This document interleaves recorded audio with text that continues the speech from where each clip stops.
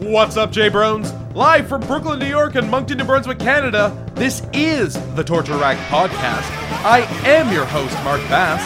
My co-host is John F. Malta, and we are very happy to be here with you, our friends in wrestling. John, say something. Let the people know you're alive, pal.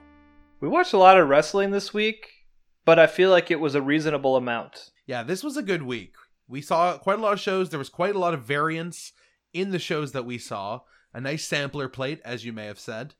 And yeah, this was manageable. It wasn't like the New Japan Cup, the mired in wrestling in mid-July, where I was like, I don't know if I can do this, bro. And you're amidst a move, and we are at the dawn of the G1. So hopefully your move is smooth and you are ready to watch. Listen, I'm moving with hundreds of wrestling matches. I actually don't know how big the G1's going to be this year. I'm moving with 2 suitcases and a very precarious job situation, so I am ready to watch wrestling. Everyone in Toronto, hit up Mark. Yeah, hit me up at Waste of Taste on Instagram. Slip into my DMs. Tell me about the local wrestling scenes. Yeah, true. Yeah, did TakeOver happen there ever? Yes, it did. Cool. Yeah. Maybe we'll hit up a takeover together in the future in like in 6 the year years 2030. When COVID has finally gone away, in like a decade. And President Kanye opens up the borders. Exactly. Yes. Totally.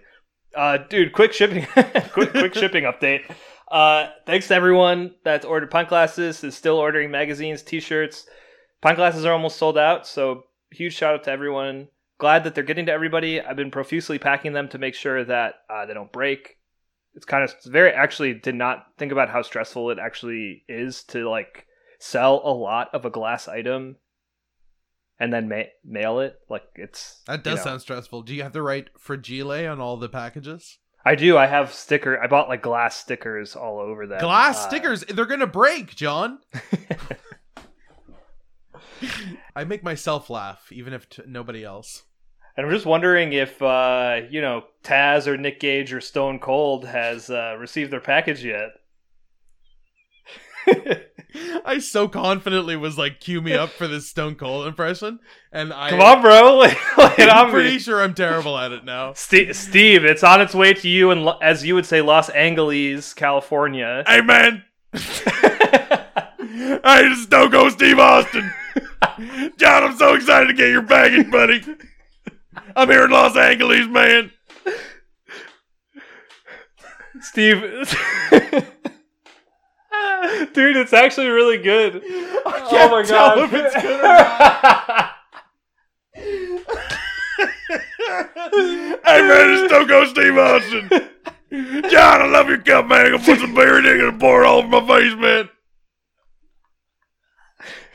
Crack Steve, open 2 cans of Montelier, pour them over my face. Oh, hell yeah! Steve, what did you think of the 4th issue of Torture Rack? What? I said, what did you think of the 4th issue of Torture Rack? What? Steve, come on, tell me. What did you think of the 4th issue of Torture Rack? 4th issue of Torture Rack, the best magazine I've ever read in my life. And that's the bottom line, because Stone Cold said so. Oh, holy shit. So, everyone, your orders are on their way. Everyone that's ordered something has been... very smooth transition back into has received a tracking number. If you haven't, it'll be there tomorrow. And by the time you're listening to this, you'll have received it. And I just want to say, as the resident heel of the show, that I did finally, in Canada, receive my Torture Racked box. And I have to say, you can keep that self-addressed stamped envelope, John, because I'm going to keep it. I was so happy to see not just the magazine, but all those amazing prints that you've put together. Nick Gage, Cactus Jack, Effie. Also, I've ordered the flag and I'm waiting for that. But it was so amazing to see it and to feel it and see the magazine. It is truly a work of art, and I am humbled to be a part of it. Thanks, bro. Honestly, thought you were going to go lean in on the heel bit. Was not expecting a nice compliment. Just when you think I'm going to Ziggler, I Zagler. So, yeah. Oh my god, please don't. I hope I don't have to watch a Dolph Ziggler match this week. Dude, thanks so much for saying that. I'm really happy that it's finally arrived to you. I sent it quite a while ago, but it's a big package and the USPS is in shambles at the moment. So Yeah. And whose fault is that, John? Your president. Your president. Oh, well, yeah, no disagreement from me there. But yeah, dude, thanks so much for contributing. This has been such a great project. This is our 14th episode of this podcast, so we've been doing this for almost close to now 4 months, which is... Man, I remember when it was just a glint in my eye that I was trying to... convince me to do for like a year. Well, in fairness, I was trying to get you to do a YouTube channel, which is a much larger commitment, and we have none of the equipment to do it with. Yeah, I'm not sure why it took us so long to get to the point of why that was our like... I know why. I know why, because I always said, if only we were in the same place, we could record a podcast. And then one day I heard a podcast that was obviously two people in separate places, and it didn't even sound great. It sounded fine, and I was like, we could record something that sounds... Yeah, we don't need to be in the same place. And I think in my mind, I was imagining, when you said YouTube channel, it's like, well, if I'm going to do a YouTube channel, I'm going to illustrate everything. Like, it's just would be a huge undertaking for us to actually have... Oh, yeah, no. It, like... What I was saying What Culture Wrestling YouTube channel. Yeah. What I was saying was unrealistic. We'd have to have but, we're doing slow. Exactly, yeah. We're doing some YouTube stuff now. But as soon as we get our Manscaped sponsorship, we can start hiring a full-time video editor and a full-time podcast host named Mark. Exactly. Vance. Dude, that is a really funny, like... no one wants to hear ads on a podcast, really, and we don't have any sponsors on this podcast right now. But just to start, like, to write down like a Manscaped ad and then do it, yeah. Like they're not. Yeah, to be clear, to 100% clear, they're not sponsoring the show. We aren't. We're just gonna do some pro bono ads. We're gonna do them on spec, and if you like them, you can sponsor us. You'll do it as Stone Cold. Yeah, my balls have never been smoother, brother. My rattlesnake is hairless. Your Stone Cold's fucking hilarious, dude. Thank you so much. I had it really built up in my head because you said the reason that I keyed up Mark to do this is because we were watching GCW this weekend. He said that him and Thomas were sitting in the same room, and you said that you busted out a Stone Cold impression that actually sounds really good, and it does. It cracked up Thomas. It cracked up me, but I had smoked a lot that evening, so I wasn't sure if I was just full of my own, if I was just high on my own supply or not, or if it was actually funny. Right. Yeah, and... Oh my god, yeah. It reminds me of Gallows' impression of him, which also is very good and really funny. Which I've never heard, but I want to. It's so good, yeah. Remember when we were like, I don't know if we have the same sense of humor as Gallows and Anderson. I don't know, man. They're pretty fucking funny. Like, every time I see them... I don't know why I said that, because I have thought they were funny, like... I think it's because maybe because I tied him up with AJ, who, like, is a flat earther and stuff, but... Yeah, like Republican Dad. That aesthetic rubbed off on Big LG and Carl Anderson. Yes. And they seem like kind of dumbos for like blaming Paul Heyman. Although recently someone had said, it was Eric Rowan had said that because he got released, right? And he said like a week before he got released, he talked to Paul Heyman, and Paul Heyman was like, "You are in like amazing standing with this company."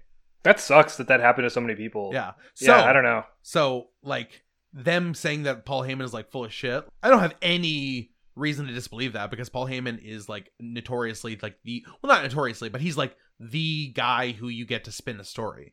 He should like work for a political campaign. He's so good. Well, and just from watching pretty much everything that the WWE and ECW has released on the ending of ECW, and listening to lots of podcasts about it, reading about it, etc., it just seems like everything surrounding Heyman, you don't know the truth of any of it. No. And it's confusing. And I mean, it's good from like a kayfabe perspective in terms of storylines and stuff. Not good for when it's like dealing with wrestlers losing their jobs during a pandemic. Totally. Having said that, like one of the best on-air personalities ever. Yeah, absolutely. And definitely in like the top 5 bookers of all time as well, probably. For sure. Yeah, and very influential on me as a young wrestling fan. Just hearing him screaming ECW commercials is what made me seek out ECW as a kid. And I think I might have mentioned this on like an earlier podcast, but it's like, I think maybe one of the first things I can think of, like the first content that I remember as a young kid being like, what is that? I need to find it.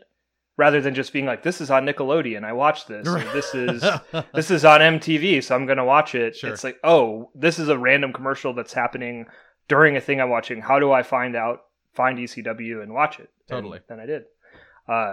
Speaking of ECW and maybe tangential ECW, we also watched a very cool documentary on YouTube that I highly recommend everyone listening go check out. It's called Villains in Wrestling, The Art of Making People Hate You, created by Super Eyepatch Wolf, youtube.com/Super Eyepatch Wolf. And I can see your face, Mark. I didn't even plan for that. I'm gonna like assign you like the next match is gonna be like Wolfman Jack versus Cactus Jack or something like that. Wolfman is in the corner. He's on the top rope. Wolf goes for an elbow. Wolf goes a strike. I was like, who you, Roman Reigns there, big dog? Calm down. But anyways, this documentary surveys the idea of heels in wrestling pretty much from the incarnation of the idea of heels back, starting with the 1950s with Gorgeous George and going all the way up through present day people like MJF, LIJ, Evil Naito, and really does a great job of explaining like exactly why a heel works within wrestling and what makes a good heel. What did you think of it, Mark? Yeah, I thought it was an awesome documentary. I like that it sort of jumped back and forth through time. Like it wasn't just like linear. Yeah, the earliest heel to the latest heel. Okay, so the part that maybe is going to be divisive between us, is when he talked about Evil and Evil beating Okada, because I think he very like carefully doesn't really talk about how Evil's victory over like Okada and Naito were like interferences, and really paints a picture of that Naito betrayal as like a candidate for like one of the best New Japan stories. Like when he lays it out from like beginning to end about like them starting, like Naito being kind of like rejected by the fans, going on excursion, coming back, still being sort of an outsider, but you know, being kind of brothers with Evil. Yeah, just them just being very inextricably linked for such a long time. And then him turning and just like turning his back on like Hiromu, refusing to give Hiromu an answer when he asked why he did it and stuff. Like, just, I don't know, just painted that story. If you hadn't seen those matches, you'd be like, wow, Evil is like one of the most dominant heels around right now.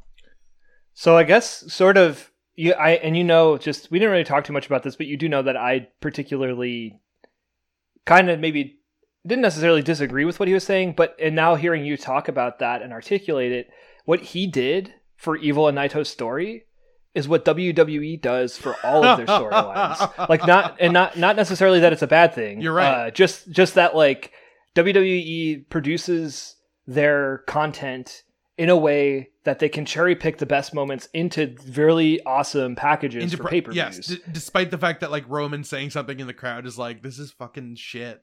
They just like right, and they'll just cut out that one sentence and layer in some cheering. Raw and and SmackDown are just fodder for the video packages. They're like like to pastiche together really great video packages. Not a slam on WWE. Like, it's just how they produce their shows. Yeah, it almost seems like they write if we thought they like actually had this much foresight, it would seem like they write the promo packages first and then are like, okay, how do we make? They might episodes? Yeah. I mean, I know they don't do that, but it seems like that's like. I guess it's more so like, well, all these things changed at the last minute because of this one person. So I guess what we have to do is just plan for making great video packages and not necessarily great content weekly. That being said, the Evil Naito thing in this documentary, while I was watching it, I didn't like that he did that, but I do think it does show the broad strokes of what we'll remember from that storyline. That's it. All the hardcore New Japan fans are going to remember, those matches sucked. The Dick Togo integration, awful.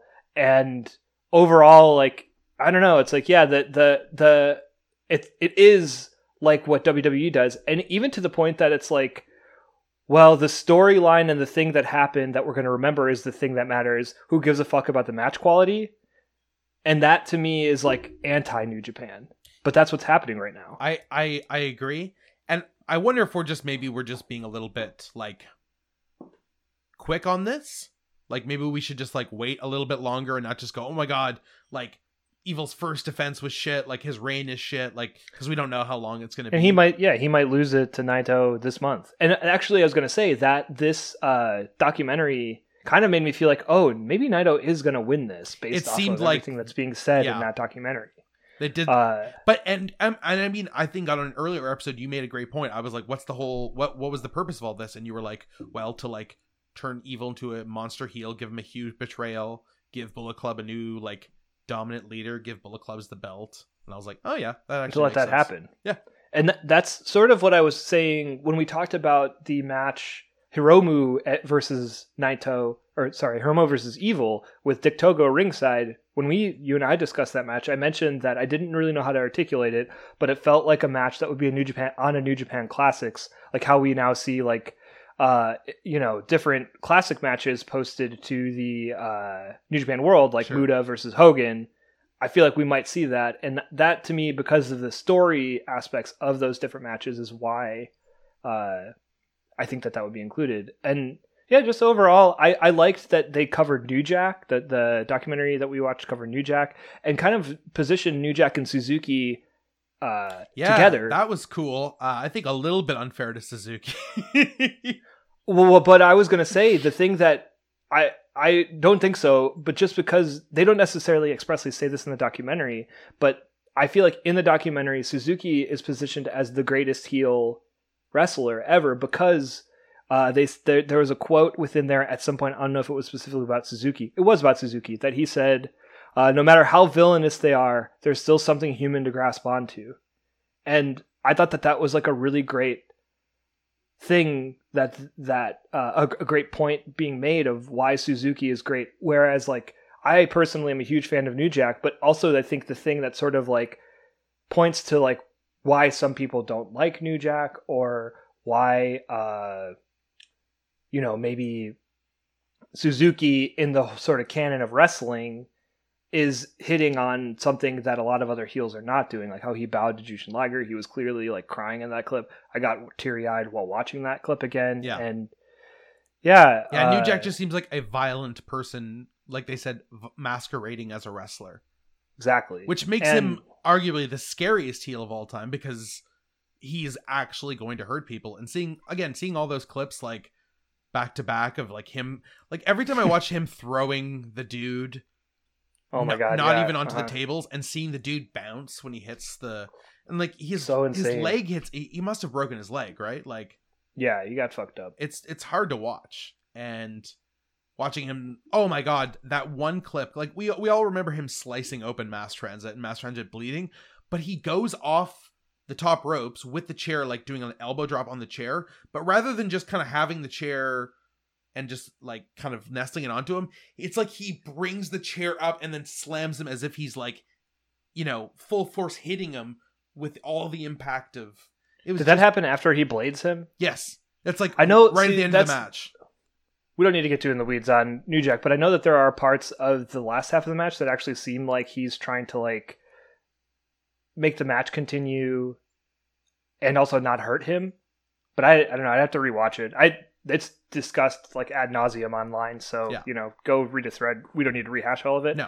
Lastly, the thing that I love that they said about Evil to sort of wrap this up is that Evil is the quote is, "A person betrays everything they know in order to not be forgotten." That was amazing. Yes. What an impeccably written. That's the encapsulation of what Evil has done at this moment in time. Yes, and the way that they told that story, like you had made it so compelling, like Sonata was the only one who didn't have a belt and he was unsuccessful, but really he was successful as like a tag team wrestler and as a singles wrestler, and even challenged Okada for the belt and stuff. And it was actually and I thought Evil who had been like overshadowed the most. And the reason I thought was kind of all in on Sonata at the start of this podcast was because he did have so many. I remember saying, even when Evil turned, that like Sonata has had a bunch of signature singles matches, including one of my matches of the year against Okada at the New Japan Cup 2019, whereas Evil has had no memorable matches really against anybody still. It's weird. But we'll see. It's like more of a story than it is a work rate. Classic. Exactly. Yes. It's a story the importance of the story cannot be denied. Yeah. And the other thing that I love that's been happening is that New Japan has been having a weekly show every Friday. There's another one this week, and we watched Kenta versus David Finlay. I watched the whole New Japan Strong event, and there's only 3 matches. Sick opener with Rocky Romero. Great to see Rocky back. Nothing like extremely notable happened in that sort of classic New Japan opener. Rocky throws down, but very notable thing happened in the second match. We get the return of Switchblade Jay White teaming with Chase Owens. Right. And Chase Owens looks really cool. He's got like a new gear. It's like all red. Him and Switchblade looked really sick together, and they faced off against Brody King and Flip Gordon. And I think we might see Brody King in the G1. Oh, I hope so. If he can get to Japan, I don't know how. I don't know. I guess he's in the. Why do you say that? Though. Yeah. Well, he beat Jay White. Really? They won. Brody King and Flip Gordon won the match. But did he pin he Jay pinned White? He pinned Chase Owens, but they still won a match against. I mean, pinning Chase Owens is not like a big feat, but pinning Jay White would have been. And Brody King just destroys both of them. Like, well, I was so surprised he was eliminated first round because he just seems like he just has the look. Right. Yeah, and it seems like He makes the Butcher look like not intimidating. No way. Butcher looks intimidating, but how dare you diss my boy? I was trying to use a touch of hyperbole in order to make a demonstration on how fucking hard. Like, honestly, Butcher looks like he's dressing up and playing and he's in a punk band, and the guy whose name I just forgot looks like a absolute... Brody King. Brody King looks like he just like escaped from Russian jail. Well, Butcher is actually in a punk band, and Brody King is in like a black metal, like maybe not black metal, but metal band. So don't let your facts get in the way of my interesting analysis. I'm saying that my facts kind of add credence to your comparison. Thank since you so much. His band is a bit harder than Butcher's band. Okay, but whose band is harder? So Brody King wins, and it seems like they're going to continue with New Japan USA booking. Do you think so? Kenta won his match against Finlay. The match, Kenta had some really cool spots. I don't think it was like an outstanding match. We haven't really discussed it too much. I thought it was boring. Yeah, there were moments that Kenta that I thought were really sick, like doing like big. He did like a big corner leg drop that's like reminiscent of Shibata, the double knee to the or the double foot stomp to the corner, and a couple other like sick moves. I felt like Kenta was snappier and quicker than he normally is in his matches. But yeah, overall, like kind of just an average match. Nothing to like seek out and watch if you haven't seen it. No, it was a disappointing final for me, to be quite honest. And Kenta wins, but Jeff Cobb comes out and challenges him. It seems to me like they're building up like a New Japan USA roster, like by having Brody King and Flip Gordon there. Makes sense, because then Moxley will be able to defend and not have to go to Japan. Well, that's what I was thinking, because no one can. I don't even know if you can go to Japan with a visa right now or not. I don't know if they have a wrestler would have like a work visa. I'm very interested in how these like New Japan shows actually work, because it just seems like they can just kind of do whatever they want. They're like, all right, this show's gonna be an hour, this next show's gonna be 5 hours, this one's gonna be 3 hours. It's cool how they can just kind of offer content. Yeah, I hope that we're supposed to have, there's another New Japan Strong this Friday, so I hope that the show continues. I love that it's a really short, digestible New Japan show. If we were just watching New Japan, we would have more than enough wrestling to watch, like pretty much all the time. Yeah, absolutely. Yeah, but I would say that's true, especially for this week, since there's like almost 5 Wednesday, Thursday, Friday, Saturday, 4 shows. But yeah, kind of not the most exciting ending for the New Japan Cup USA tournament, but a welcome return for New Japan in the States. And I'm looking forward to Kenta Moxley big time. I think Moxley's just the kind of person that Kenta needs to fight right now. Yeah, he seems to work better with like kind of brawlers and people big dudes like Ishii. Yeah. Rather than kind of like, I don't know, sort of just like an average wrestler. It's fun to watch. I don't know really how to describe David Finlay. For me, it's like it's fun to watch Kenta like chop down someone bigger. Yes. Like, to me, Kenta's always the underdog, even though he's like on the Mount Rushmore according to like Rocky Romero. That hyperbole wasn't really strung through this match as much, though. That was weird. But yeah, they were overselling Kenta, I thought, a little bit. But yeah, to me, it's fun when Kenta's the underdog and he fights someone like Ishii or something like that, like a more of a Haas wrestler, and then just cuts them down to size with like snap kicks. Yes. Because yeah, to me he is an underdog, and watching him methodically break someone down, you're like, oh, okay, this is why he's so good. Because you don't get it at first. You're like, all right, he's got a mushroom cup, that's interesting. But his kicks and his strength are to be reckoned with for sure.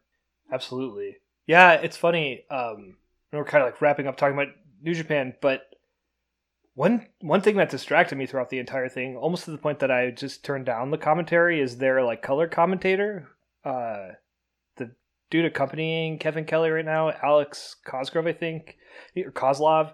The one who was in Talking Shop and Mania, and then his bearded mother came out. Oh, really? I didn't realize that. Alex Yeah, Kozlov, that's funny. Yeah. I just very like too like deadpan. Like it just doesn't seem like why not just have Rocky on commentary like they normally do? Because Rocky fought. And sometimes New Japan makes some strange choices with their color commentary. But yeah, overall great event. I was gonna let you jump into WWE if you wanted to. Just when I think I'm out, they pull me back in. Just when you're ready to write off WWE as like, why do we watch this? Every pay-per-view starts out good, ends on a damp squib. What's the point? They put on, in my humble estimation, probably their best front-to-back pay-per-view in 2 years. Yeah, and to your opening point, that's where I was before we started watching, to the point that you started making fun of me for being too negative. That I was like, why are we watching this? I just think it's funny because we get hyped about it in our convos, and then Thomas comes in with his chaotic neutral energy and is just like, why not watch? But it had nothing to do. Why not watch anything but this? You're overestimating Thomas's influence. It was just the whole day I was like, I'm just telling you how I feel, bro. The whole day I was thinking like that I would kind of almost rather watch anything but WWE that night, like. Not even just watching. I was floating down the Miramichi River, just hit up really excited for the biggest party of the summer, spending it with my great friend John. But yeah, I think it was because like we were talking during while we were watching GCW and Dynamite on Saturday about how like little interest we had in TakeOver, and that was the first TakeOver we hadn't watched live. Also, the first TakeOver I think I'm not going to watch. Like I'm not interested in seeing it. Yeah, and honestly, totally. So, and usually that's like what gets me amped up to watch a main brand pay-per-view. Like it's fair. Like, oh, that was sick. That's awesome. That's like peak content that WWE is producing. Now let's see some of our old favorites from New Japan. Hopefully they get a chance to tear it up. Some of our old favorites from the Indies.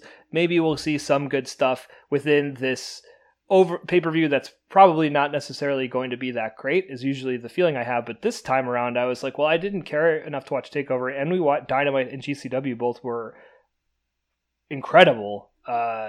So going into the Sunday night, normally in the past, that would be like the only pay-per-view or thing we had to watch, but there's just so much to watch now that it almost feels like, what's the point? All that's to say, this was a great pay-per-view. Yeah, and I just want to say I watched just the Karrion Kross Keith Lee match because I was curious to see how it would be. I thought it was very like plodding. Like certainly they gave it their all, but I didn't feel like they had much chemistry whatsoever in the ring. I would not watch that. I heard from all accounts that Pat McAfee versus Adam Cole hugely over-delivered. I actually like Pat McAfee on the pre-shows. Like I think he's one of the more tolerable pre-show WWE personalities, especially when he's on there with like JBL. But and Booker T. Yeah, totally. I think he actually he feels like the reason I like him on the pre-shows is because he feels like a genuine human that's having his own thoughts and speaking them, and not just kind of like a blank like shill for the WWE. Sure. But yeah, I don't know. It's just like not a match that excited me or that I was interested in. And there's just too much wrestling to watch to the point that like I was like, I'm not going to watch that, and maybe I'll watch Black Label Pro instead. Oh yeah. But yeah, the pre-show though, there was a very sick Apollo Crews versus MVP Apollo Crews rules. Yeah, that was a really good match, and like I don't know, yeah, MVP. It's like not someone that I know much about, and I wasn't that excited to see him wrestle. But that was a really good match. It's cool he stuck around. He was really good. He can really still go. I'm the exact same way. He was exactly in that time when I didn't watch wrestling. I've seen like none of his matches at all. Although I heard he was good. But yeah, that was a really fun match. Makes me sad that it was on the pre-show, because how are we ever going to build up these new stars if we don't let them defend their main roster belts on the pay-per-views? I actually don't even remember what the belt that was being defended was. What US belt title. Was it? Okay. Yeah. I thought that was, right. Hardy and AJ was for the Intercontinental title. Exactly.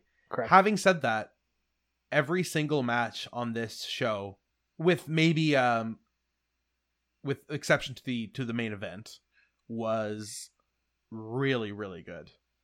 There was not a stinker. Yeah, on this totally. card. Started out with their women's division continues to absolutely just destroy. Like all three of the women's matches: Bayley versus Asuka, Sonya Deville versus Mandy Rose, and Asuka versus Sasha. All of them were good, really good. Yes. Like high quality, Yes. sick ring work, sick stories incorporated into all of them too. I loved the double sort of match that happened with Asuka and Bayley and Asuka and Sasha. And I love that there was like some tomfoolery there, but it didn't sour the match quality. Like both of those matches were really good. I would say especially Asuka versus Bayley, the opener, like ripped it up. Seeing those two together, oh my god, like two of the best wrestlers in the world. Like I think that was my match of the night for sure. Yeah, Bayley versus Asuka. Yeah, and actually it was my match of the night as well. I agree with that. Street Profits versus Andrade and Angel Garza, something that seemed to me kind of thrown together, didn't have a lot of investment. Again, like really excellent. Like Andrade and Angel Garza, it's been really amazing to see. They've been pushing Andrade. Like for all that we say that they don't push people, they have been pushing Andrade as a great heel. They've given him a great mouthpiece in Selena Vega. They've teamed him up with Angel Garza, and I can't remember who their third is that they sometimes have on their group. I don't remember. Yeah, I don't know. We call them Selena Vega's sexy boys, but yeah. Did we call them that? Not we. Sorry, like we in the know. But yeah, they've been like Andrade's had several like really solid mid-card title runs, and just always looks strong. And he came into this match like absolutely intense. Him and Montez Ford, like that could be a singles match for the ages. Totally, that could be a Universal title match for sure. No doubt. That would be insane, and would love to see it. I also secondarily, would love to see. I've been like waiting for them to unleash Andrade and Zelina Vega together onto the roster, and they're slowly kind of doing that. But like, I know I've said to you in past chats, like how great would it be for Zelina Vega to start ripping apart Brock Lesnar and Paul Heyman and build a feud for the Universal title between Brock and Andrade, where she's like making fun of Brock for being like kind of, you know, a hillbilly who lives in the woods. I feel like there's a lot of good like content there. And Brock always has the best matches with smaller, scrappier wrestlers: Finn Balor, Daniel Bryan, AJ Styles. Like especially smaller, scrappier wrestlers, but that have like power to their movesets. But power and mat skills. Like AJ and Bryan for sure. Yeah. Yeah, and you know, Montez Ford is someone I'm not that familiar with, but loved his performance. Loved his like almost Ultimate Warrior like intensity that he brings to the match. Dude, Montez Ford is like so good. Stratospheric. Yeah. Like I hope the Street Profits like continue their reign and are just awesome, because Montez Ford is one of the best talents they have, I think. Absolutely. Here's a match that the story was good, but I wasn't necessarily looking forward to it in ring. Mandy Rose versus Sonya Deville. I have to say, with all these Mandy Rose and Otis storyline, and Mandy Rose just kind of being a prop to Otis, like the big, you know, like goofy. Well, just a lot of these things revolving around these big men who are in love with these tiny like women, like Braun and Alexa Bliss and Otis and Mandy Rose. I don't know. I thought they kind of did Mandy Rose dirty a little bit and didn't realize how fucking good she is. She was my like surprise of the night.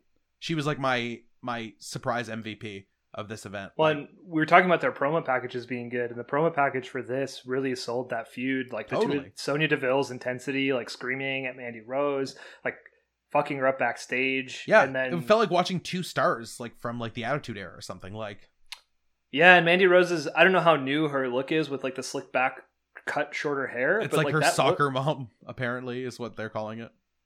Oh, it works. To me. It looks like cool. Like she almost looks like a character from like a sci-fi film with that hair. Nice. Yeah.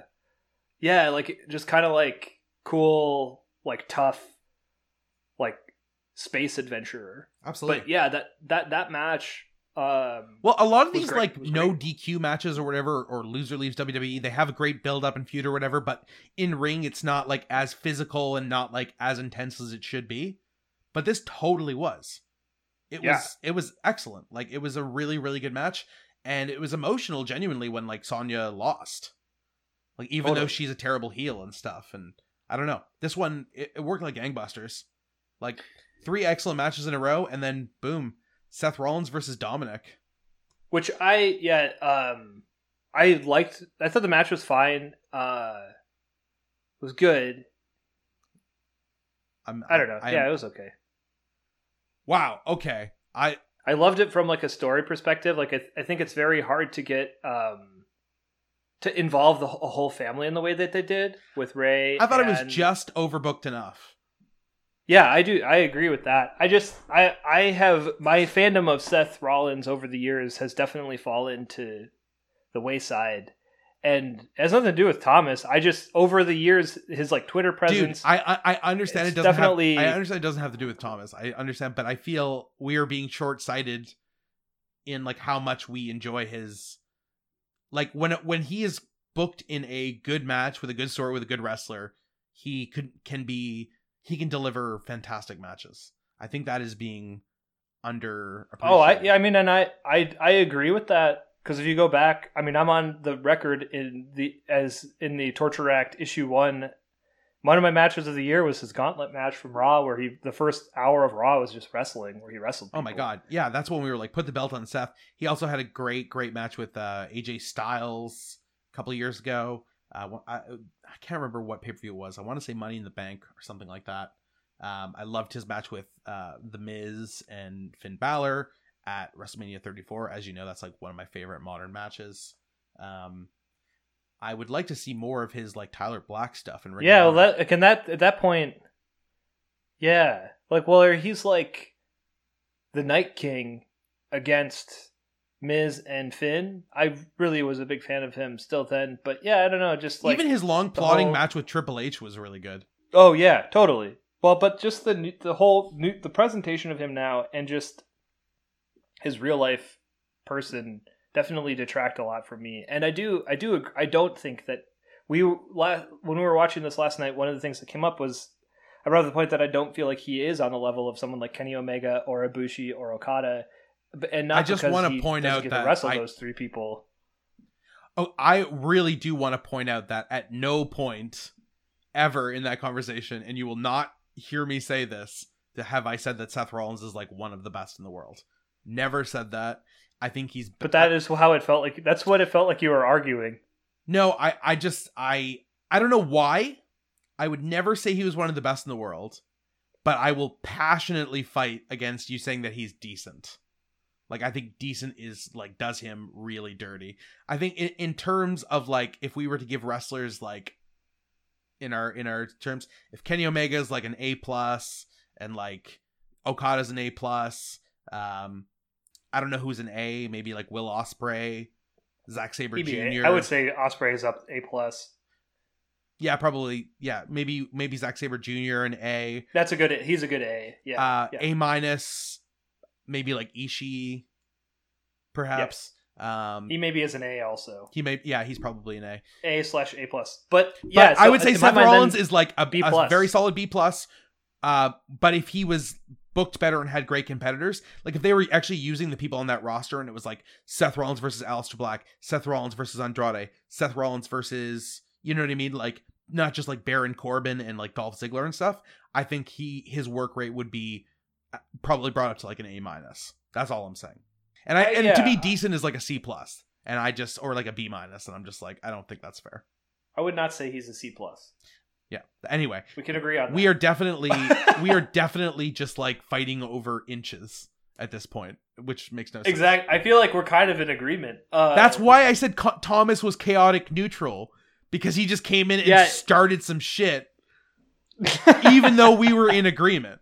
But anyway, I think that this match is, you gave it a B+. I give it a B+, A-. I think it's a little bit better than fine. I think it was an excellent match. I think Dominic showed that he can go. His frog splash was out of this world. His 619 was crisp. He didn't look outclassed wrestling Seth Rollins. It didn't look like Seth Rollins wrestling someone who is completely out of his level. Obviously, Seth Rollins is has more experience and is a better wrestler, but he was a convincing enough presence that I was like, this kid's gonna have a long career, like, for sure. Overall, the match left me wondering, when Rey Mysterio is inducted to the WWE Hall of Fame, you think he goes in with one eye or two? I think by that point he's got 3 cyborg eyes that Seth Rollins can't poke out. He's got like 2 here and then 1 on the back of his mask. And his gimmick is so know that they have to keep running with this right now because it's in part of the Dominic storyline, but like, it's hilarious just seeing him with we all know he didn't lose his eye. Yeah, like, let's forget it and let him have 2 eyes again. Set it and forget it. Hey, we can't complain about long-term booking and then tell them to start abandoning their storylines, even if they are shitty. It's true. Yeah. Drew McIntyre versus Randall Keith Orton. Another match with Randy that starts out, and I talked about this in my article, but that starts out boring and plotting with a lot of headlocks and builds into an excellent match by the end. I call it the Randy Orton special. He doesn't always do it, but he's very good at it. No.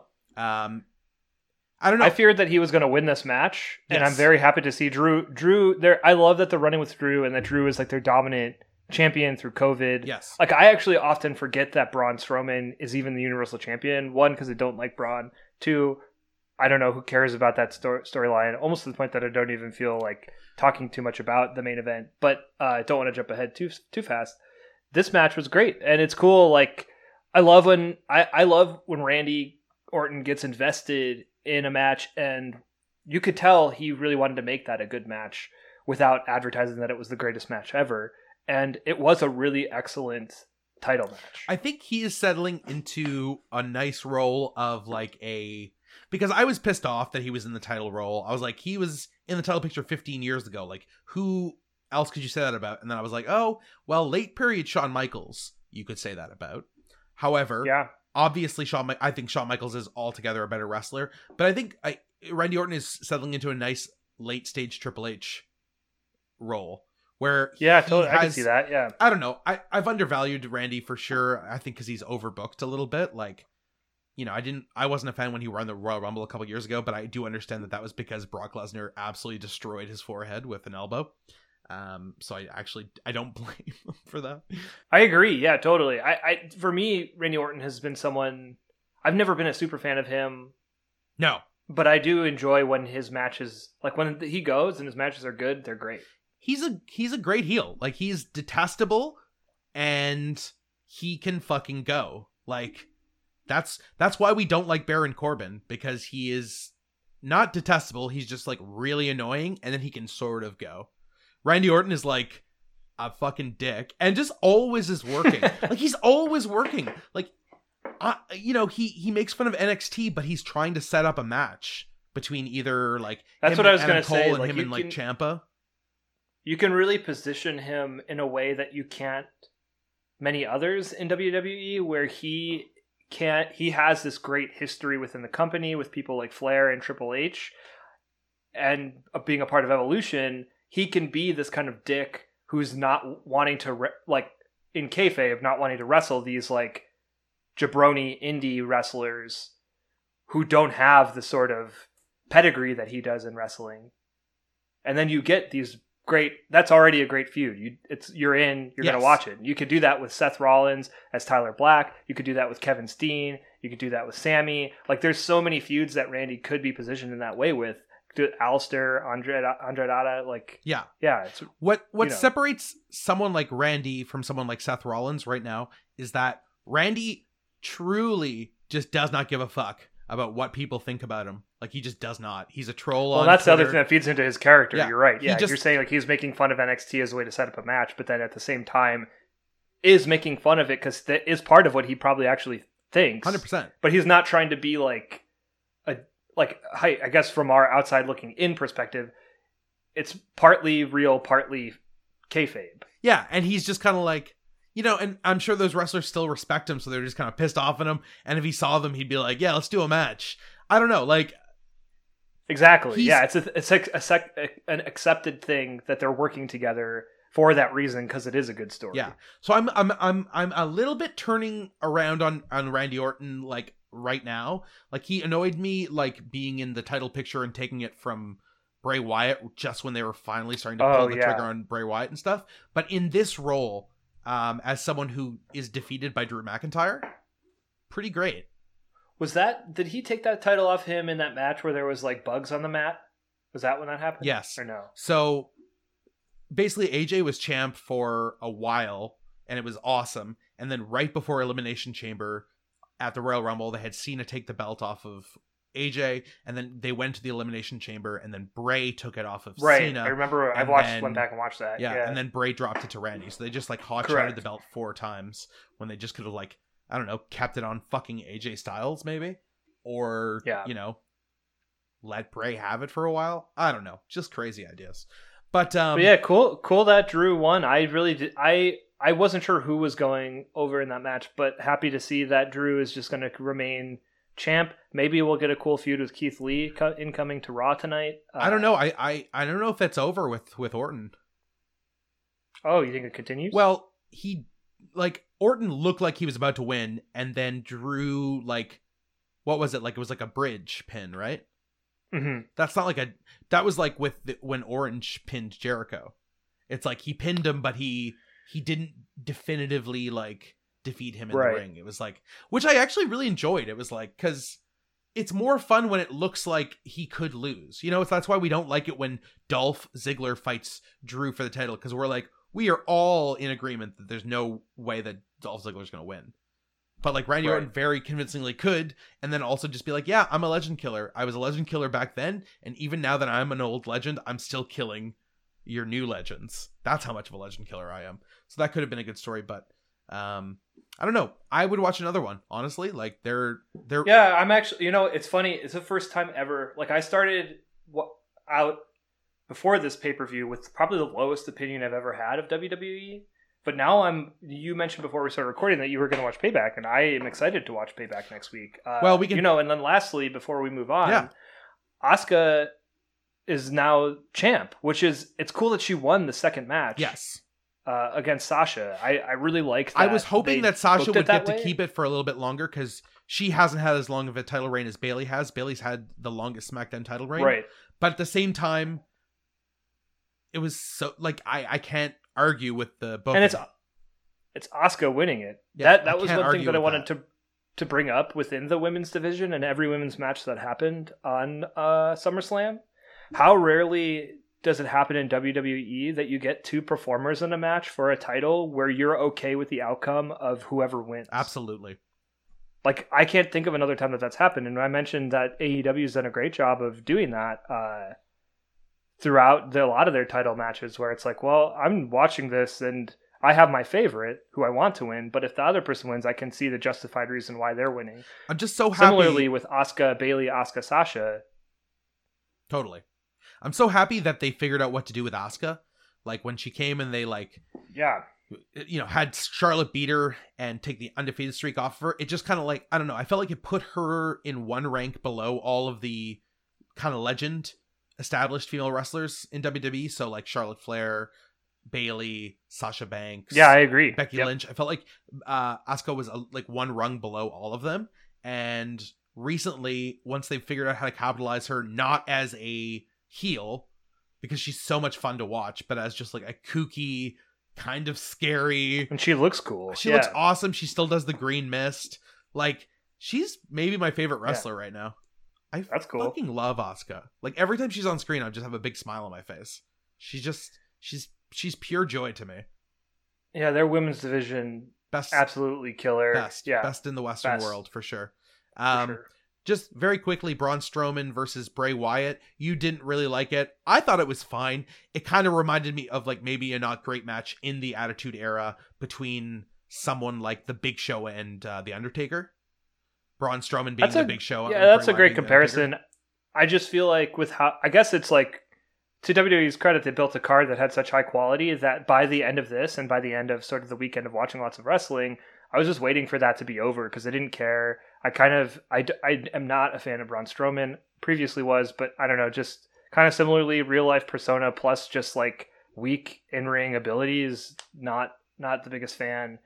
And they certainly missed the opportunity, window to make him like Stone Cold, basically. Like, yes, like you absolutely. said, when he was flipping over the ambulance and he was just like, I'm a fucking monster. He wasn't like throwing Alexa Bliss around or anything like that. He was just like, he was scary. He was a scary man. I think that brief moment where Braun, Brock, Roman, and Samoa Joe were these like four like titans of wrestling. It's like Greek gods doing battle. Yeah, like and it's Roman, like they're like I forgot how important Roman is to these matches, because we have seen a couple just big guys fighting like Braun and Bray, and you need someone who's a little bit more explosive, but who's also totally convincing as like big enough to spear like Braun Strowman and like Samoa Joe and Brock Lesnar, you know? And Roman is he's that perfect mix of like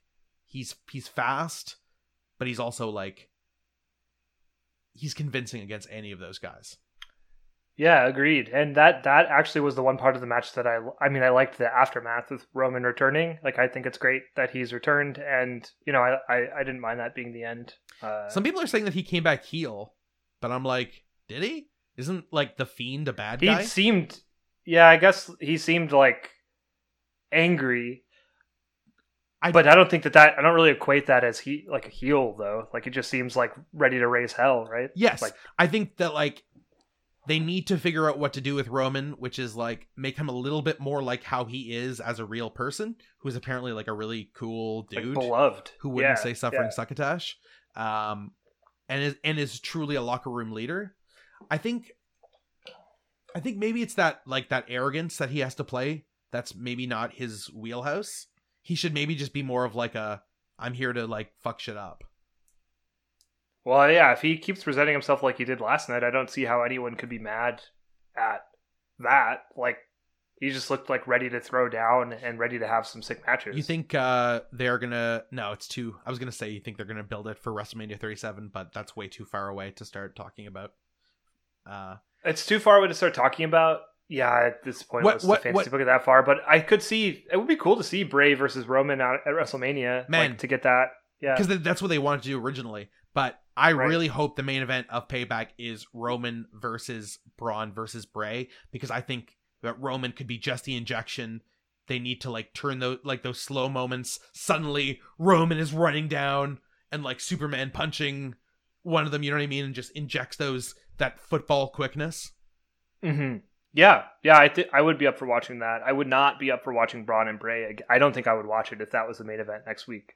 But yeah, I would not care. I've been trying to like find who are the analogs to some of these wrestlers in the Attitude Era, just for fun, not because it's useful in any way. And Bray, I think Bray is, I mean, he's obviously either Undertaker or Kane, but I think maybe he's more of a Kane. I agree with that. Absolutely. Braun Strowman seems like a Big Show to me. Randy Orton, Triple H, Drew McIntyre. I don't know if there's any good analog for him, to be honest. Draws. You're a weird guy. As the resident critic of the Deadly Draw's production value and overall reason for existing, I have to say that the semifinals really blew me away. We had two really excellent matches. First one between the Nightmare Sisters and the team of Big and Little Swole, who is actually bigger than Big Swole, so just opened up a paradox that could possibly swallow up the entire AEW universe. But beyond that, I love how they protected Swole in defeat, because she's certainly one of the rising women stars, by giving Britt Baker a moment to sort of interrupt that match. and let the Nightmare Sisters get the advantage. The Nightmare Sisters were much less protected in this than I thought they would be. They won this by sort of a little bit of shady means and then did not end up winning the tournament in the end. So I retract all my criticisms that this was all just to like build up Brandy's ego. And they've done a great job. Like, this tournament did exactly what I felt like, what I had hoped it would do. We mentioned that I was optimistic about the tournament before it started and as it continued. And, we're starting to see all of the different people that could really rise up the ranks of the AEW women's roster. Mel being one of them, one of my favorites of the whole roster. Almost everyone in the next match is someone who could be a big star in the AEW women's roster. Speaking of, Tay Conte, Anna Jay, especially Anna Jay's performance at the end of Dynamite this week, Ivelisse and Diamante, all incredible. Yes. Yeah. And to your point, Anna Jay coming out with the entire Dark Order with like Brody Lee as her like valet is super cool. The only thing I was upset about is that they didn't stay out the whole match, but I think that's because obviously Ivelisse and Diamante got the win. I also was thinking that they didn't stay out there, I think because the point of this was to put the focus on women's wrestlers. And while it is cool having all of the Dark Order stand there, it's like, why do we need to make this about, let's just let this be about what's happening in the ring and showcase really sick women's wrestlers. Like, Tay Conte is incredible. Cannot wait to see more from her. Yeah, like, I think other than Nyla Rose versus Shida, this was the best women's match in AEW. You're saying the main event of this, Tay Conte and Anna Jay versus Ivelisse and Diamante? Yeah, Tay Conte ripped up this match. Just, yeah. Ivelisse and Diamante are such a great team. Like, they to me are now the almost like the women's Proud and Powerful. Oh yeah, well, and we mentioned last week that Heptagon, like adding them in with like Lucha Bros, would be a cool. They definitely have really cool energy that's very different from most women's wrestlers that I can think of. Ivelisse and Diamante specifically. Totally. Well, I don't know. There's usually the heels are just kind of snobby, like on AEW, like Britt Baker, but Ivelisse and Diamante are like scary heels. Like, we're gonna fuck you up. It's funny, yeah. It's actually, the PNP comparison's not bad. It's a good one. Just in that, I mentioned many times, especially when we talk about Stadium Stampede, that PNP had, and Ivelisse and Diamante don't necessarily have this. They have the one side of PNP where it's like, PNP is like, we're wacky and willing to do sort of these like Looney Tunes-esque bits. But that stops when we get in the ring. When we get in the ring, we will fuck you up. And Ivelisse and Diamante are bringing that energy 100%. Like, their promo that they cut at the end of this, at the end of Dark, was insane. Like, where they're like yelling. I forget what they said, but they say something in unison. And it's like, yeah, sign me up for this feud. Hopefully they win this. And yeah, it gives us a glimpse of Tay Conte and Anna Jay as well. And, I've read online that this is Anna Jay's first year wrestling, and she's really good. Yeah, she's doing awesome. You know what's one thing I was wondering if you've noticed? I feel like Ref Aubrey is not as featured as she once was in the matches. Like, I feel like that at the start of AEW, she was like a kind of almost like a fixture within the matches. But like, for example, within this match, she's just referred to as the referee. And then like later on in Dynamite, I think during, I forget which match it was. During the Nightmare Sisters, during the Tag Team Cup match on Dynamite, I believe JR says, it was JR that said a good referee goes unseen. Like, it just seems like there's like moments where they've like sort of downplayed her. And I love Ref Aubrey and think that she adds a lot to every match. I don't know. I feel like that they've been intentionally sort of like downplaying the refs in all of the matches. Yeah, I don't know. I didn't actually notice that, but I do. Now that I think about it, I don't remember seeing Ref Aubrey as much. I feel like they were really trying to push her just in a bit of like being a very progressive company, having like assertive women's refs, and maybe they've sort of made that point. I found it interesting hearing Aubrey say that she wears red lipstick in matches that are like very important to her. So like when Sunny Kiss fought, wow, that's cool. AEW title, she wore red lipstick because it was like the first, openly queer wrestler getting a title shot. And they're good. I know just pre AEW, the two of them, they're like friends. They've done matches together. They've like choreographed dances together and stuff. So yeah. However, Mike Chioda has been like making appearances, and I believe Chris Jericho kind of cut a promo on Mike Chioda, yeah. I would say I've noticed him, but I haven't noticed Aubrey as much, and I wonder if you're right. Yeah, I'm not necessarily saying it's a good or a bad thing. I was just wondering if anyone if you noticed that also. I really like her out there reaction. Noticed it. Hit up John F. Malta. No, on not Instagram, on Twitter. If you want to talk to me about that, I guess. But was just trying to get your take on it, bro. This episode of Dynamite overall, holy shit! I went back and watched. So maybe we can work backwards a little bit, because the biggest part of this Dynamite was Brody Lee is now the TNT champion.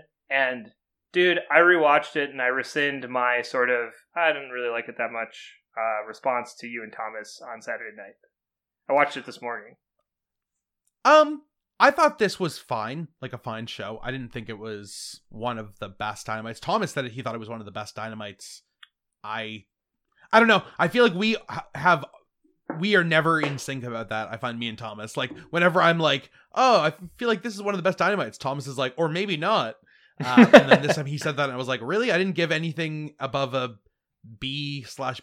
I don't think from a in-ring quality, no, but I would say from a story quality, like 100%. Like, whereas tell me what story stood out to you.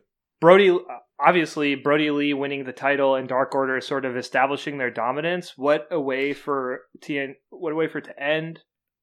Yes, I wanted to connect to the Heels video, because I remember you saying you didn't really like that ending, and then I saw Big Van Vader destroy Inoki. Yeah, yes. And it reminded me exactly of Brody Lee versus Cody, and I was like, I wonder if John will have a second thought. Yes, I agree, and I watched the Heels video, then I rewatched this match, and yeah, it's a squash match. It's a great, I guess, because I'm so I'm used to big title changes and big moments like that. I guess in my mind, or in my watching of wrestling, I'm conditioned to like show me a great match and then let that lead, like, sort of like crescendo into a title change, rather than just like this dominant person coming out and destroying someone. But well, it was a great way to use Cody's rub of like his title run, not for his benefit, but for the benefit of who destroys it. So Cody, we've been talking about, he makes everyone look good, but by the end he's,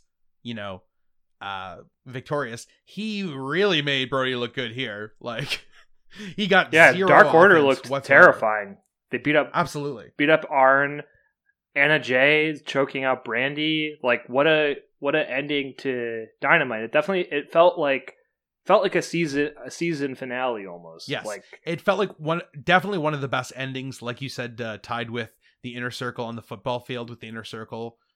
Those are the two classic Dynamite endings so far. I think like Dark Order. How did it end after Moxley put Kenny Omega through the table in the first episode? What was the ending of that? Did it just end with them? I think they might have just kept brawling, right? Or no, it didn't. Didn't that was episode 1? Didn't Hager? I wouldn't. Yeah, that's like when Hager surprise came in. There was multiple brawling happened, and then in the center of the ring, Hager makes his appearance and slams Cody, and then Inner Circle standing tall. I don't know. Yeah, I could see why you're thinking. But as far as closing images, vignettes, yeah, absolutely. You're totally right that the images, though, of like the Dark Order standing tall and the Inner Circle standing tall were absolutely iconic. And how cool is it? Like, I feel like most Attitude Era fans, most wrestling fans, have been waiting for a Western promotion to build a promotion around factions in this way, where it isn't just like, well, we have D-Generation X and they're the faction, and then every other faction is just kind of like, I don't know, oddities. Like the last time, I feel like I mean, I don't know, I guess I can't really speak to like Ring of Honor, but like thinking about it WWE terms, like the last like big faction warfare that's like lasting, I don't know, yeah, it would maybe be like Attitude Era in terms of its like influence. But and even then, there was importance. only just like a few. Like There's only like one or two, and and now in AEW, kind of now, just the different factions that are being built up, so incredible. And we we were talking about this a little bit the other night. I don't need to fantasy book AEW because AEW is fantasy booking. Tony Khan is fantasy booking AEW for me. Dude, Eddie Kingston is now the leader of a faction. We don't know he's the leader, but he certainly did try to unite the Butcher and the Blade and the Lucha Bros together into what we are speculating as Death Heptagon. So That's if where that we landed, happens, right? then yeah, I would love to see Pac and Eddie Kingston as a tag team. If The Bastards. wow, yeah, They are bastards! So if in fact Eddie Kingston is running this new faction, if that does happen, which seems kind of natural because they're some of the only people who are not in a larger faction, you could potentially have Cody running the Nightmare Family, Kenny Omega running the Elite, Eddie Kingston running Death Heptagon. Possibly Hangman Adam Page running a 4 horsemen comprised of himself, FTR, and Shawn Spears, and Brody Lee running the Dark Order. Matt Hardy was forming a faction.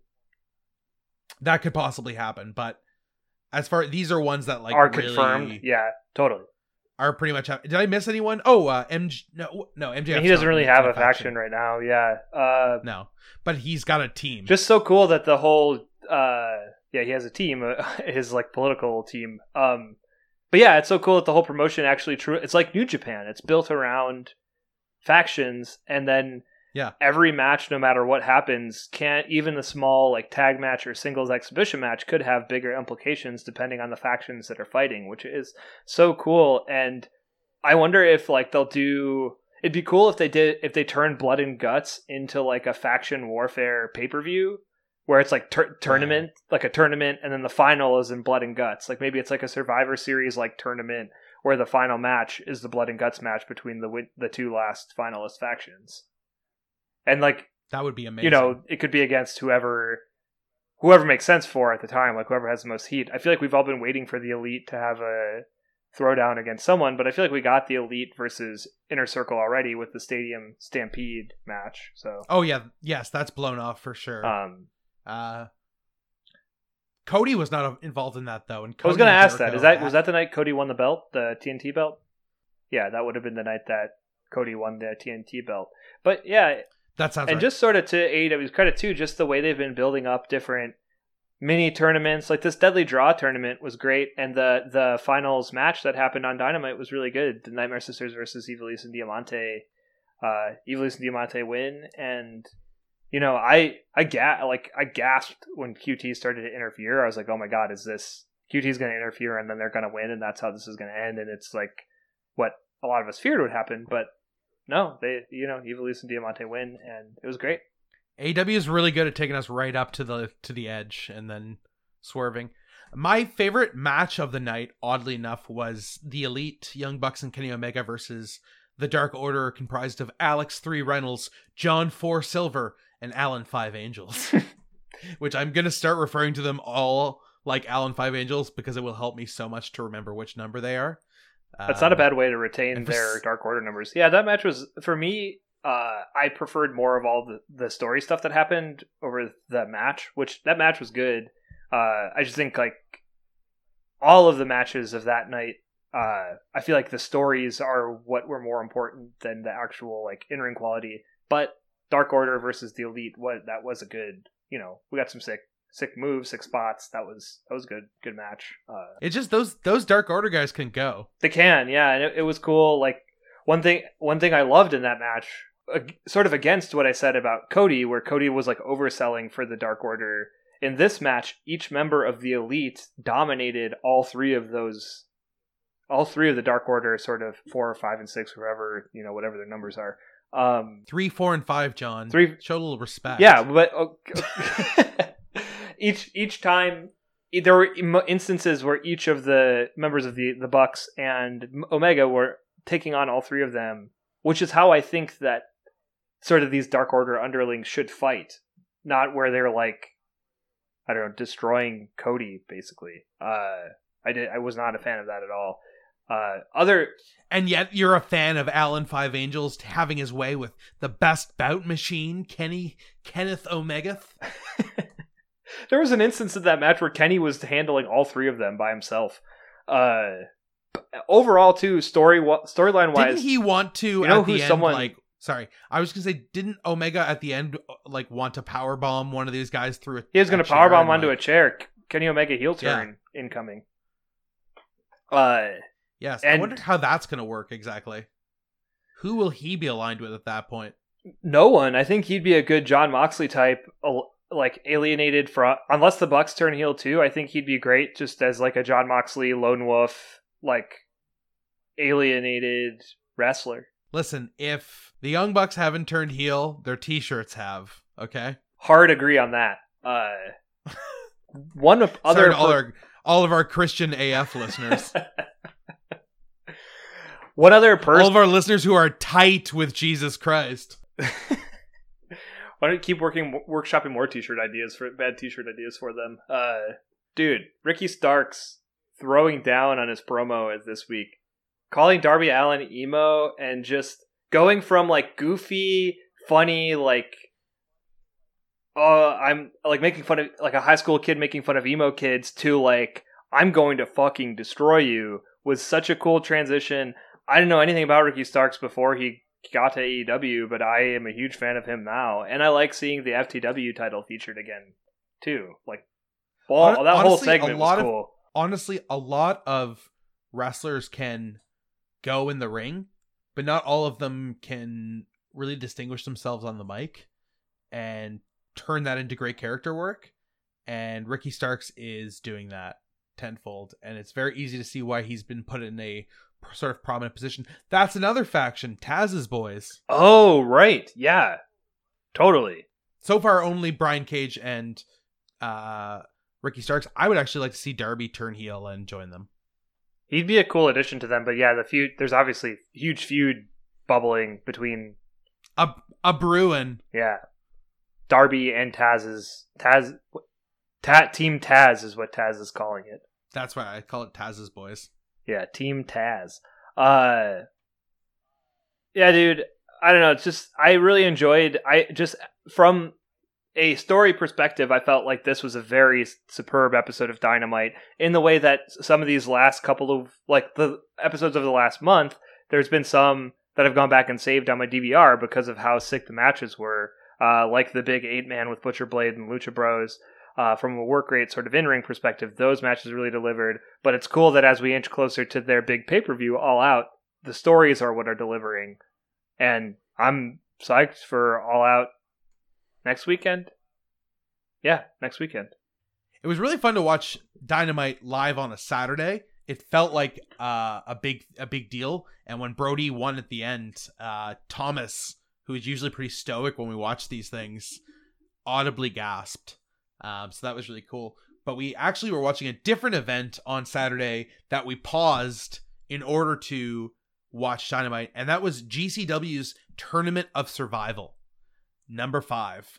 John and I were both a little bit reticent to watch this because even though John is a proponent of the deathmatch, perhaps he is a little bit more squeamish than the super, like, ultra violent death matches with, like, the bamboo shoots. So did Jun Kasai, for everyone listening that knows that reference. Maybe he is my threshold for my enjoyment for death matches. I appreciate sort of his in-ring work and what he does in sort of the deathmatch genre, but just for me personally as a viewer, when things sort of get to that ultra-violent level, it's a little hard for me to watch. A little bit of it is fine. Like throughout this match, this overall, the Tournament of Survival, super fun watch. Absolutely loved it, and it was not any wilder than the death matches that we're used to seeing in GCW.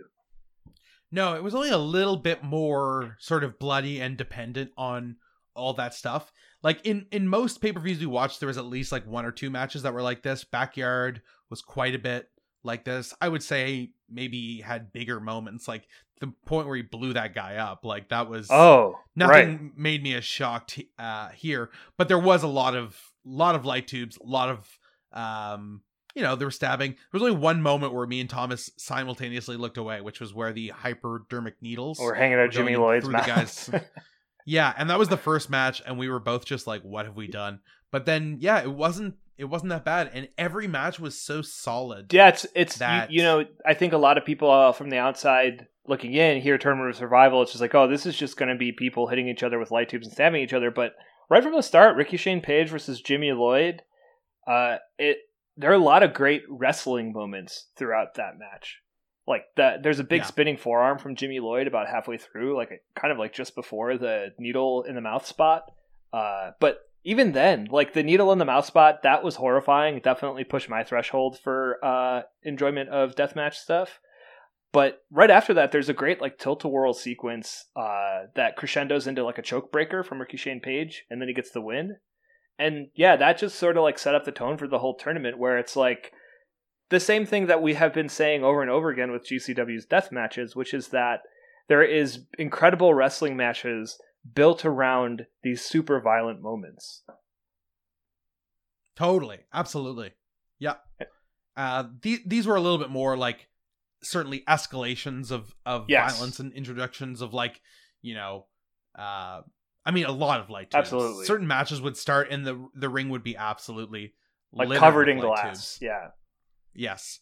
But yeah, these matches, like you said, they were so good. A couple of my favorite ones, Shane Mercer versus Eric Ryan.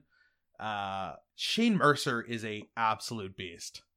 He was holding Eric Ryan up in the air with one arm. Yeah, he is so strong and so smooth that you almost don't appreciate, almost don't appreciate how hard that actually is. But he did a military press and then continued to hold a adult male wrestler up in the air with one hand, throws the wrestler with one hand, then smashes him mid-air with a light tube. That was crazy. Holy shit. That was such a sick moment. And his whole match had moments like that. Like big power moves peppered around. Well, just right at the start, he immediately released belly-to-belly suplexes Eric Ryan through the glass plate. Oh, right. Yeah, right out of the gate. It is funny, though. I guess like our deathmatch sensitivity or our sensitivity for these ultra-violent matches maybe higher than a regular viewer of like Dynamite and no death matches at all, just because like at this point that is something that seems like normal to me to watch, like Mercer doing a belly to belly through a pane of glass on Eric Ryan, whereas when you're watching AEW or something like that, your threshold maybe is much lower, right? But that was a great moment. Nick Gage on commentary, definitely I have a higher threshold than I thought I did. Definitely. Because they're like stabbing each other in the face with the glass tubes and stuff. And I'm like, I'm okay with this. My favorite match of the night was Alex Colon versus Schlack. And Schlack at several points in the match was just biting light tubes and just He's crazy. Yeah, he's a mutant for sure. He's definitely one of the X-Men. Yeah, Alex Colon, one of the MVPs of the tournament, like not just because he won, but just, he works these matches in such a great way. One other performance that I completely just was like blown away by was Alley Katz. Yes, I could not have said it better myself. I was scared for her, and Atticus Cogar did some truly heinous things to her in this match, and she was just like going for it. She did not look phased. She was performing big moves on him. Dude, yeah, right out of the gate, brings that big boot to the corner. It's like Alley Cat just has an intensity about her performance that it's so good. She hits Cogar with a huge boot that knocks him out of the ring, and then does a diving Lou Thesz press off the apron, and just like, I don't know, there's just this visceral energy to the start of that match that it really made it stand out to me as one of my personal favorites of the night as well. And then, as the match builds, we do get another pretty like I guess not necessarily ultra violent, but hard to watch moment with the skewers in Alley Cat's head. Man, that was with brutal, Alley Cat dude. like screaming. Like the skewers are kind of maybe my threshold for like that looks real painful, and it's like. Yeah, she had skewers in her head that were all standing up. There was like 6 or 7 of them just all standing up in her forehead. Yeah, so not that I feel like I'm not going to watch this anymore while I'm watching that, but just personally while I'm watching, it's like, holy fuck, that looks crazy. And yeah, overall, just that match was really good. Was man, Alley Cat, Kogar, Schlack, Cologne, and the one before Mercer, Ryan, like just 3 absolute excellent matches. Was kind of 440H's night, to be honest, though. Oh yeah, there was 3 out of 4 of them were in the semifinals. Yeah, and then ultimately Alex Cologne wins that last match. I mean, this kind of tournament, it kind of inherently builds to this sort of plotting violent crescendo. Yeah, totally. Like plotting violent crescendo where you're not getting like Bandito versus Ospreay. It's big moments with lots of light tubes, lots of glass, and ultimately Alex Cologne triumphantly defeating Ricky Shane Page. And that it's great that this storyline with RSP has really extended outside of his feud with Nick Gage to sort of be 440H versus GCW, almost like they're like an outside faction, or I would say the most detestable heel faction in the world right now. I 100% agree. I can't think of anyone that you would put above them in terms of like both fan hatred and just pure like I can't wait to see Nick Gage be victorious, cannot wait to see him destroy Ricky Shane Page. As soon as he's healed again. He was great. Nick Gage was great on commentary throughout this whole thing also. Nick Gage spent 3 hours calling Ricky Shane Page a pussy. Yeah, just like I don't know, and just calling the match it his perspective on the matches was great. Just it was weird hearing him talk and not say motherfuckers every couple of words. Like I actually did like an auditory double take where I was like, is that actually what Nick Gage sounds like when he's not doing this? You know what it's kind of like is when not that I mean Nick Gage is very authentic and very much real, but it's similar in that like he has his sort of the persona that he turns up when he's in ring and on the bike.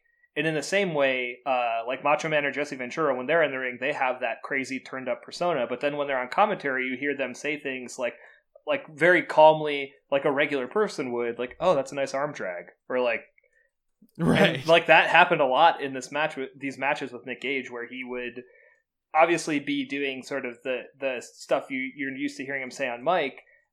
And sort of like getting psyched up about glass and light tubes and those sorts of things. But then when the match would start, he'd get lost in the match and, sort of break out of that and start calling things here and there, which I personally really enjoyed hearing.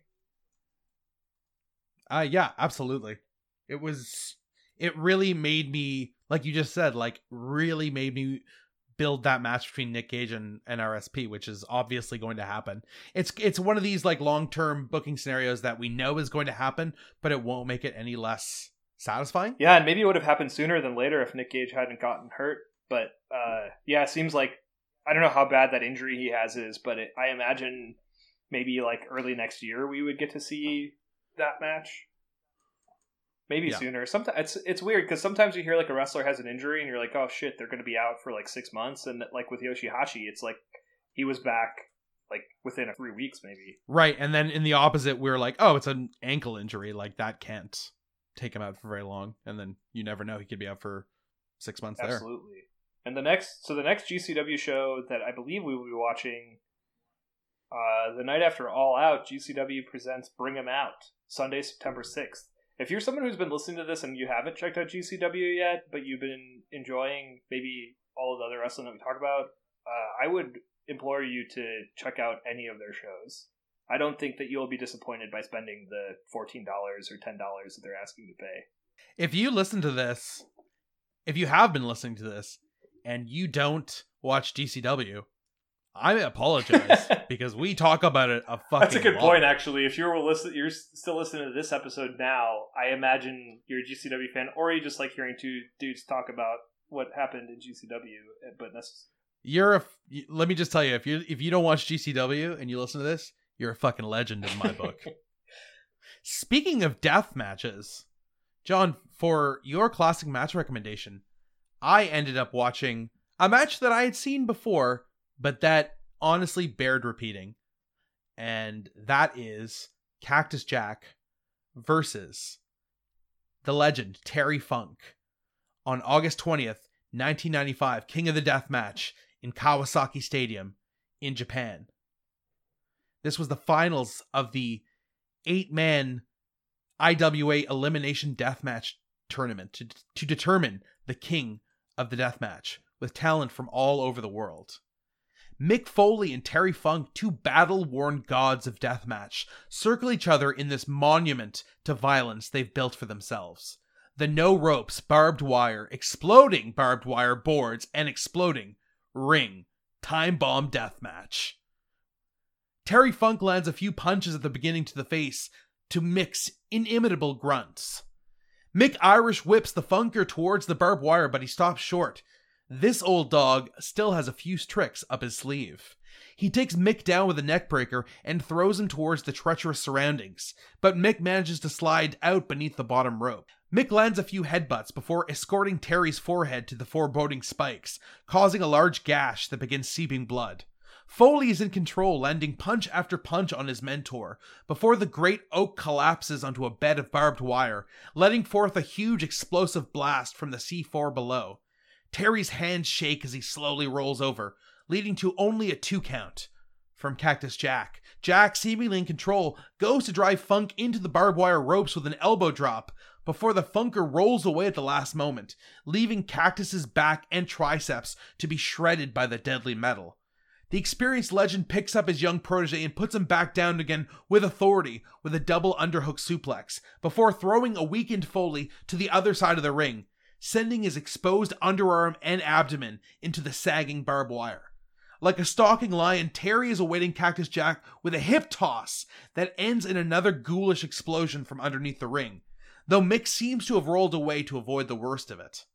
Terry delivers 2 sickening pile drivers back to Foley, before picking up the prone Jack and throwing him headfirst through a barbed wire board leaned against the turnbuckle. While it's not enough to take down the hardcore legend for the 3 count, Cactus Jack is in rough shape. He rolls out of the ring and staggers on the outside, as Funk throws another barbed wire board from the ring and grazes Mick. But soon it's the Funker underneath the business end of that board, with Mick landing a big elbow drop that cracks the board atop Funker. Funk reverses an Irish whip that sends Mick over the barricade and then drags him back into the ring. He lays desperate haymakers on Cactus Jack before locking him in a brutal leg submission. But from out of nowhere, someone enters the ring and begins to pound Funk with something resembling a golf club. He and his accomplice Jack work together to throw Funk into the final barbed wire board, leading to the gruesomest explosion in the corner yet. Funk is collapsed in the wire and table mess as he forces the wire tangled in his bloody hair. A merciless Foley tries to finish Funk off with a neckbreaker and a DDT, but Funk won't go down, the crowd chanting his name. The ref begins to count down from 10 to signal that the time bomb around the ring is set to explode. But when it happens, the 4 explosions are a bust, looking like crappy Roman candles. The crowd begins to turn on Funk and Mick before Cactus slides back into the ring, and Funk uses the last of his energy to backdrop Cactus into the final C4 explosive. They both land with their arms and legs sickeningly within the explosive range, and both crawl away in agony. Cactus Jack pops up with a crimson mask and goes to the outside to look for something to compensate for the absolute botched finale. He emerges with a ladder and rams it into Funk's forehead before backdropping the ladder onto a prone Funk. Funk has a visible gash down his face and looks worst for wear, but still manages to kick out. Cactus Jack climbs the ladder, his face absolutely covered in blood beyond all recognition, and drops a picture-perfect elbow from halfway up. But Terry still will not stay down. Mick climbs the ladder again, but suddenly Funk pops up, collapsing into the ladder with his final act of strength, and leaving Cactus to fall several feet onto the tangle of knives. They are both down, but Cactus manages to get up first, pinning a prone Funk for a slightly anticlimactic finish to this absolute legendary bloodbath. Sick match, dude. Dude, I rewatched it also, and I've seen that match so many times, but yeah, it's such a good match. Really loved your retelling of the match. You called one of the explosions a ghoulish explosion, which really playing to my sensibilities with that aesthetic read. Trying to play it to you, bud. That's one in my mind. Like I wish that I had almost like a clone of myself that I could just have animating all of our classic match breakdowns. But that's one that I think I'm definitely going to spend some time and go back and sort of... Follow us on Patreon and we will hire the technology to clone John.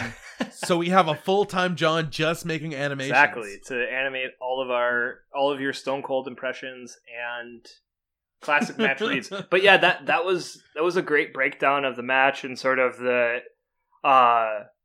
haywire conclusion of the King of the Deathmatch tournament. And it's interesting because the sort of similar energy to the main event of Tournament of Survival, RSP versus Alex Colon, where you get this, it's a deathmatch tournament, so it's like impossible for the last match after a whole series of death matches to basically be this high speed sort of match. It's got to be more plotting and built around kind of almost big set pieces, sort of almost like an action film or something. I feel like that's like a good comparison to a lot of these bigger like classic death matches. Totally. Mark, do you have a classic match recommendation for me for this week? And does it involve Dolph Ziggler? I know the more that I say that, the sooner I will get recommended a Dolph Ziggler match.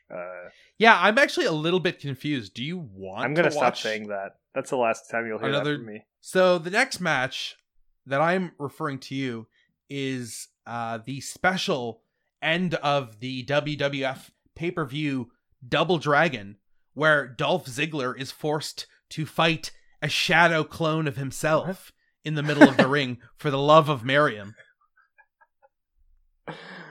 What? I made that up, obviously. So the match that I will be recommending to you, John, is another one of these ROH matches. Oh, hell yeah. That we have not watched before. And this is Davey Richards. Wow. Versus Tyler Black at ROH. Oh my gosh. I should Dishonor 8. I should have guessed the Seth Rollins match was incoming. That doesn't surprise me. You're a rube. You need to stop dissing people because I'm just going to serve them up to you on a silver See, and platter. I do the opposite thing, which is Mark would love this match and I'm going to show it to him instead of, well, maybe John will like this match, and since he said he didn't like that person, maybe he'll like them now. I get it. You think you're a better friend than I am. That's fine. Yeah, that's how I'd say it. Looking forward to watching that. And, I was wondering, hey, Steve, did you get your package okay? Did everything show up? John, just between this episode starting and ending, UPS man came to my door, dropped off my package. And I gotta say, oh hell yeah to this magazine and to your merch, John. Steve, did the hat fit your head? John, the hat fit my head. All right, did the shirt fit? I sent an extra large. It was the last XL I had. John! I can't. I'm sorry. I'm laughing too much. Steve, come on. I need to know. Did the shirt fit? John, shirt fit my rippling abs perfectly. Oh my god. I love your Stone Cold so much. I can't do it. Like, I'm For dying the amount over of here. times that you are going to recommend me matches for wrestlers I don't like, I'm going to ask you to do Stone Cold Steve Austin impressions because it's fucking hilarious. Ah, it seems Mark's been hoisted by his own petard. If you think Mark's been hoisted by his own petard, give me a hell yeah! Oh god. This has been another episode of the Torture Act podcast. You can follow my co-host, John F. Malta, at John F. Malta on all social media. You can follow me, Mark Basque, at Waste of Taste on Instagram. You can follow us on Instagram, on YouTube, on Patreon, on our website. and join the torture-racked Wolf Pack.